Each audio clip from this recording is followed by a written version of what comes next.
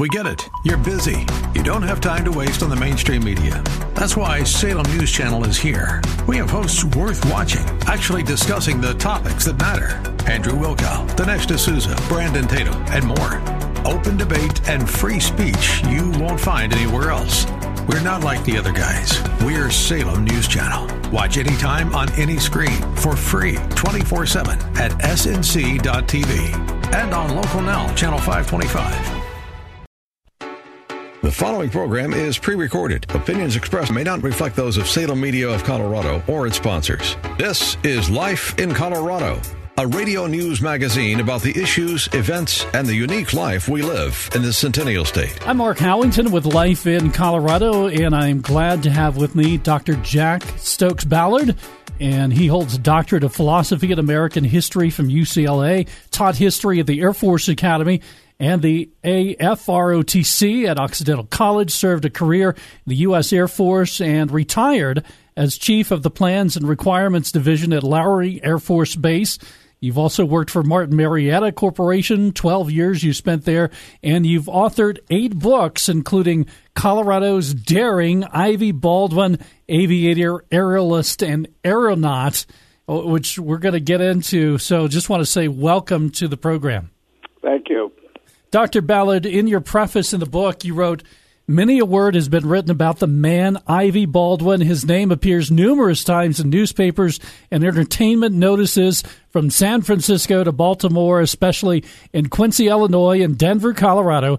From 1890 to 1953, he achieved celebrity status as a premier American aerialist and aeronaut. His reputation spread. He was known by thousands as average citizens who were amazed at his courageous exploits. People literally looked up to Ivy Baldwin because he skillfully performed in the air, whether as a tightrope walker, balloonist, tower diver, parachutist, or aviator." And then you went on to say, as Ivy Baldwin's life unfolds, however, one quickly learns that he was more than an entertainment celebrity. He was an aviation pioneer. Talk about this life of Ivy Baldwin. One of the great things that has happened is that Ivy was was the first inductee into the Colorado Aviation Hall of Fame. And that is not, of course, well known. He really had a reputation primarily, I think, in the state as an aerialist, as a tightrope walker, and that came about at the end of his career because of his tightrope walking across Boulder Canyon or South Boulder Canyon. And so that's where he got most of his attention as a celebrity. But truly, he was a pioneer aviator as well. So what made you write the book? What was it about Ivy's life that caught your attention? For some years, I have volunteered at the Fort Logan Historical Museum there. And Fort Logan was a balloon base from 1894 to 1898 when the Spanish-American War began. And since I volunteered there, I became aware of Ivy Baldwin's time that he spent there. And I found that as I looked into his life, it was just intriguingly interesting. And so I decided to try to do some research to put together as best I could the story of his life. In the first chapter, it's called A Daring Career Begins, and you wrote the impressive list included acrobats, aeronauts, balloonist, parachute jumper, trapeze artist, tightrope walker, entertainer, and aviator. Those were some of the titles assigned to one man, the legendary Ivy Baldwin. Also, citizens from many other countries, especially those from the state of Colorado, attached those titles to such a colorful descriptive term as reckless. They called him reckless, crazy, daring, courageous. Could we also add hero to that list, do you think? Well, yes, I would. He was a person that captured the public's imagination and particularly because he was doing such daring feats that most people just could not imagine could take place. One of them that I might mention that is not probably I don't think, in that list, and that is that he became known in Denver area, particularly at Elitch's Gardens, to jump from a 120-foot tall tower into just a small net at the base of the tower, and he would make these tower jumps, and people would literally gasp when he would get up at the top of the tower and get ready to drop. They just felt, that it was going to be certain death almost, and so that's the kind of activity that he was involved in that, made him kind of a hero, I suppose. I'm talking with Dr. Jack Stokes Ballard. You wrote the book, Colorado's Daring Ivy Baldwin, Aviator, Aerialist, and Aeronaut. We talked about the fact that a lot of people did look up to him.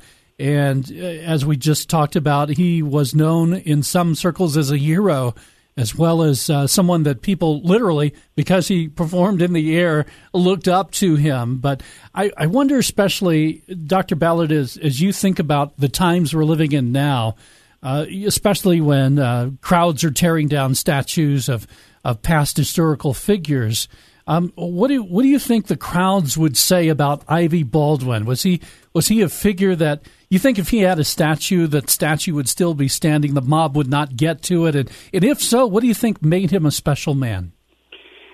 I don't think that if they had a statue of Ivy Baldwin that it would be pulled down.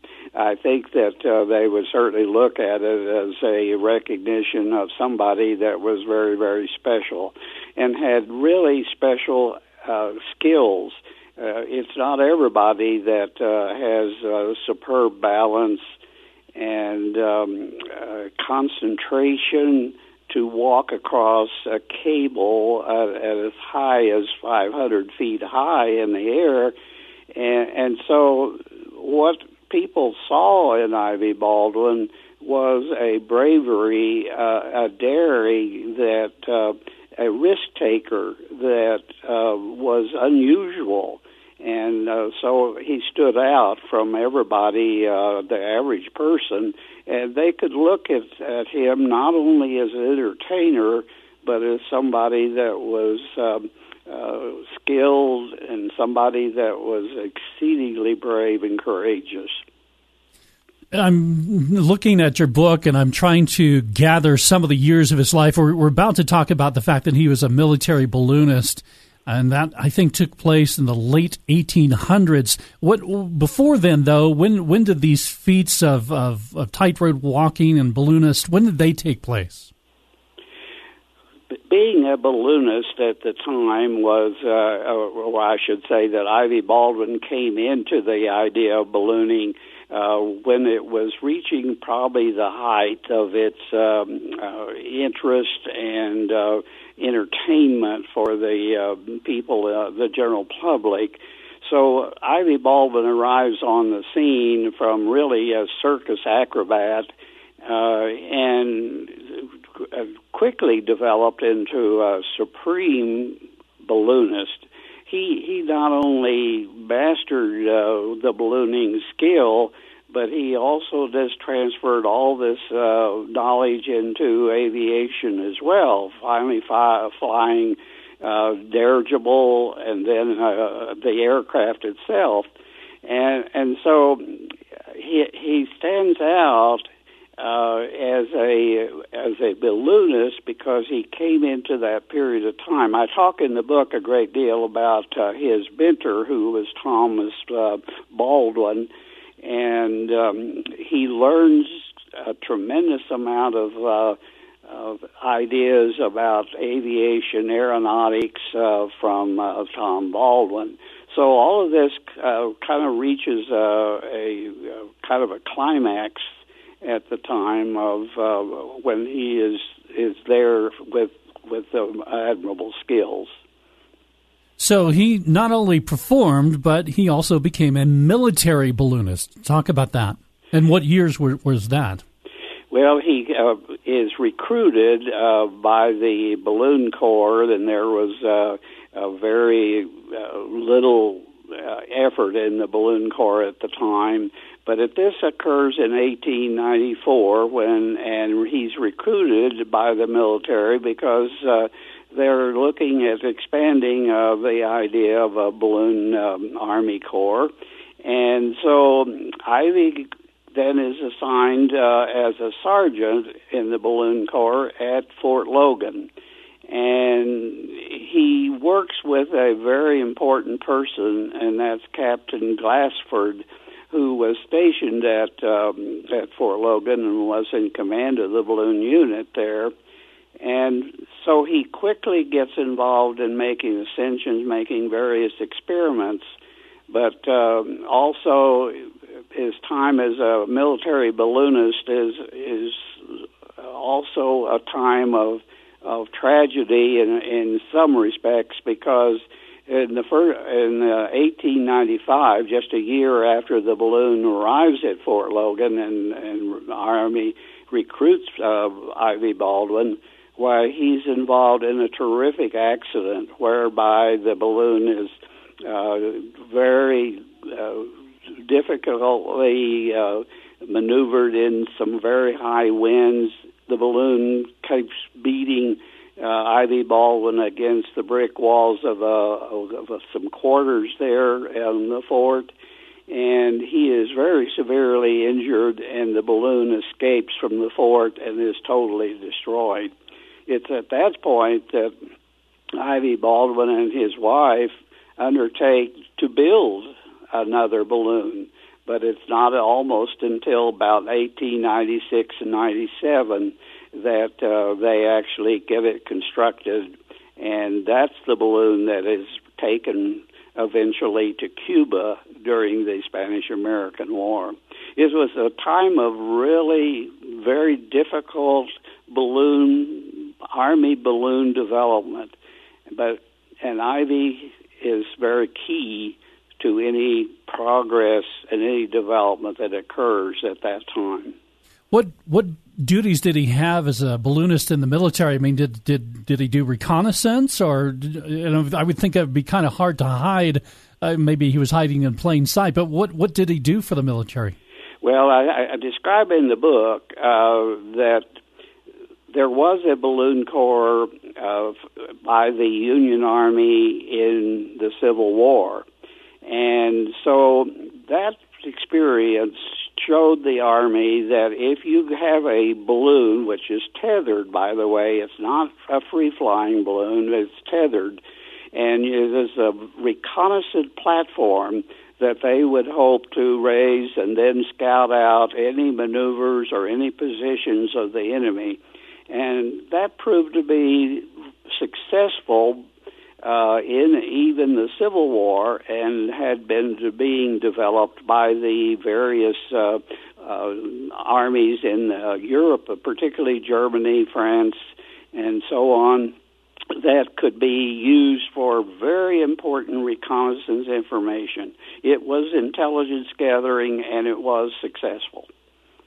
Very interesting. Well, after the Spanish-American War, in your book, you've got a chapter titled Back to Denver. By the way, I'm Mark Howington. You're listening to Life in Colorado, and I'm talking with Dr. Jack Stokes Ballard. He's the author of Colorado's Daring Ivy Baldwin, aviator, aerolist, and aeronaut. And Dr. Ballard, you, in your Chapter 5, wrote Back to Denver. That's the chapter title. Denver Post on June 10th, 1901, carried a column with the headline, Hero of the Upper Air Coming Back to Denver, Sergeant Ivy Baldwin, who won fame in the Spanish-American War as an aeronaut and high diver, will build a balloon here. You mentioned that earlier, that after the balloon was destroyed, they were building another one. What did he do after the war? he comes back to Denver, and he immediately is employed by E. Litch's Gardens. And that partnership with Mary Litch, who was the owner at that time of the Litch's Gardens, is very, very important. She supports his efforts to entertain by these balloon ascensions. And all the time that Ivy was doing this for these amusement parks, and particularly Litch's, he was drawing large crowds. And so it was profitable for Litch. It was profitable for Ivy, and it was profitable for Mary Litch and the Litch's Gardens. So it was a very important employment by Ivy Baldwin as he returned from the Spanish-American War. And as I mentioned there, this was occurring in 1901. That's when he was discharged from the Army. And he comes back to Denver, and he immediately starts these balloon ascensions. And it's in that time frame that he has supposedly 2,000 balloon ascensions, which is really just amazing that you hear that statistic. It certainly is. Yeah, as a kid, I this will date me. It'll show my age, but I was enthralled by Evel Knievel, so I could imagine the crowds in the 1900s, the early to mid 1900s, being enthralled by his performances. He not only performed in Elitch Gardens, as you mentioned, but he did some tightrope walking across canyons in El Dorado Springs. Talk about that. That is the height of his fame, actually, I think. Because he captured the imagination of a daring person that would actually walk across about a 600-foot cable at 500 feet above the floor of the El Dorado Canyon. They're just not far from Boulder. And this was such an amazing feat. At the time this begins, they were advertising it as the highest tightrope walking event anywhere in the world. Actually, it was quickly superseded, but anyway, it was a milestone, and Ivy Baldwin was right there with it as a milestone. So he attracts tremendous attention by his activity at the canyon. He also then establishes a very important partnership, so to speak, doing the walks across the canyon for the family called the Fowlers, and they employ him until his death, actually, and which was in 1953, and it's that partnership with the Fowlers is extremely important to Ivy Baldwin's later life. How was that an important relationship for him? He needed to have, as he was aging, he needed to have some way of sustaining his employment. And what it is kind of a rebooting of what he started out as a kid. He started out tightrope walking, and he ends his life basically still doing this. Even at the age of 82, he was then doing his tightrope walk across the canyon. That's pretty amazing that he kept that up into his early 80s. What would you say? What would you say to someone maybe who's a young person who could take some inspiration from Ivy Baldwin? Obviously he lived a dream. Not everybody can make a living, doing tightrope walking and ballooning. Obviously he used some of his life in a military career doing the same thing. But what would you say to someone who maybe is listening right now and they could draw inspiration from his life? Well, one of the things that is certainly apparent in Ivy's life, he was first and foremost an entertainer. He was interested in showing his skills to the public, and he excelled in it, and he really enjoyed it. And that's one of the things I think to inspire people all over the world.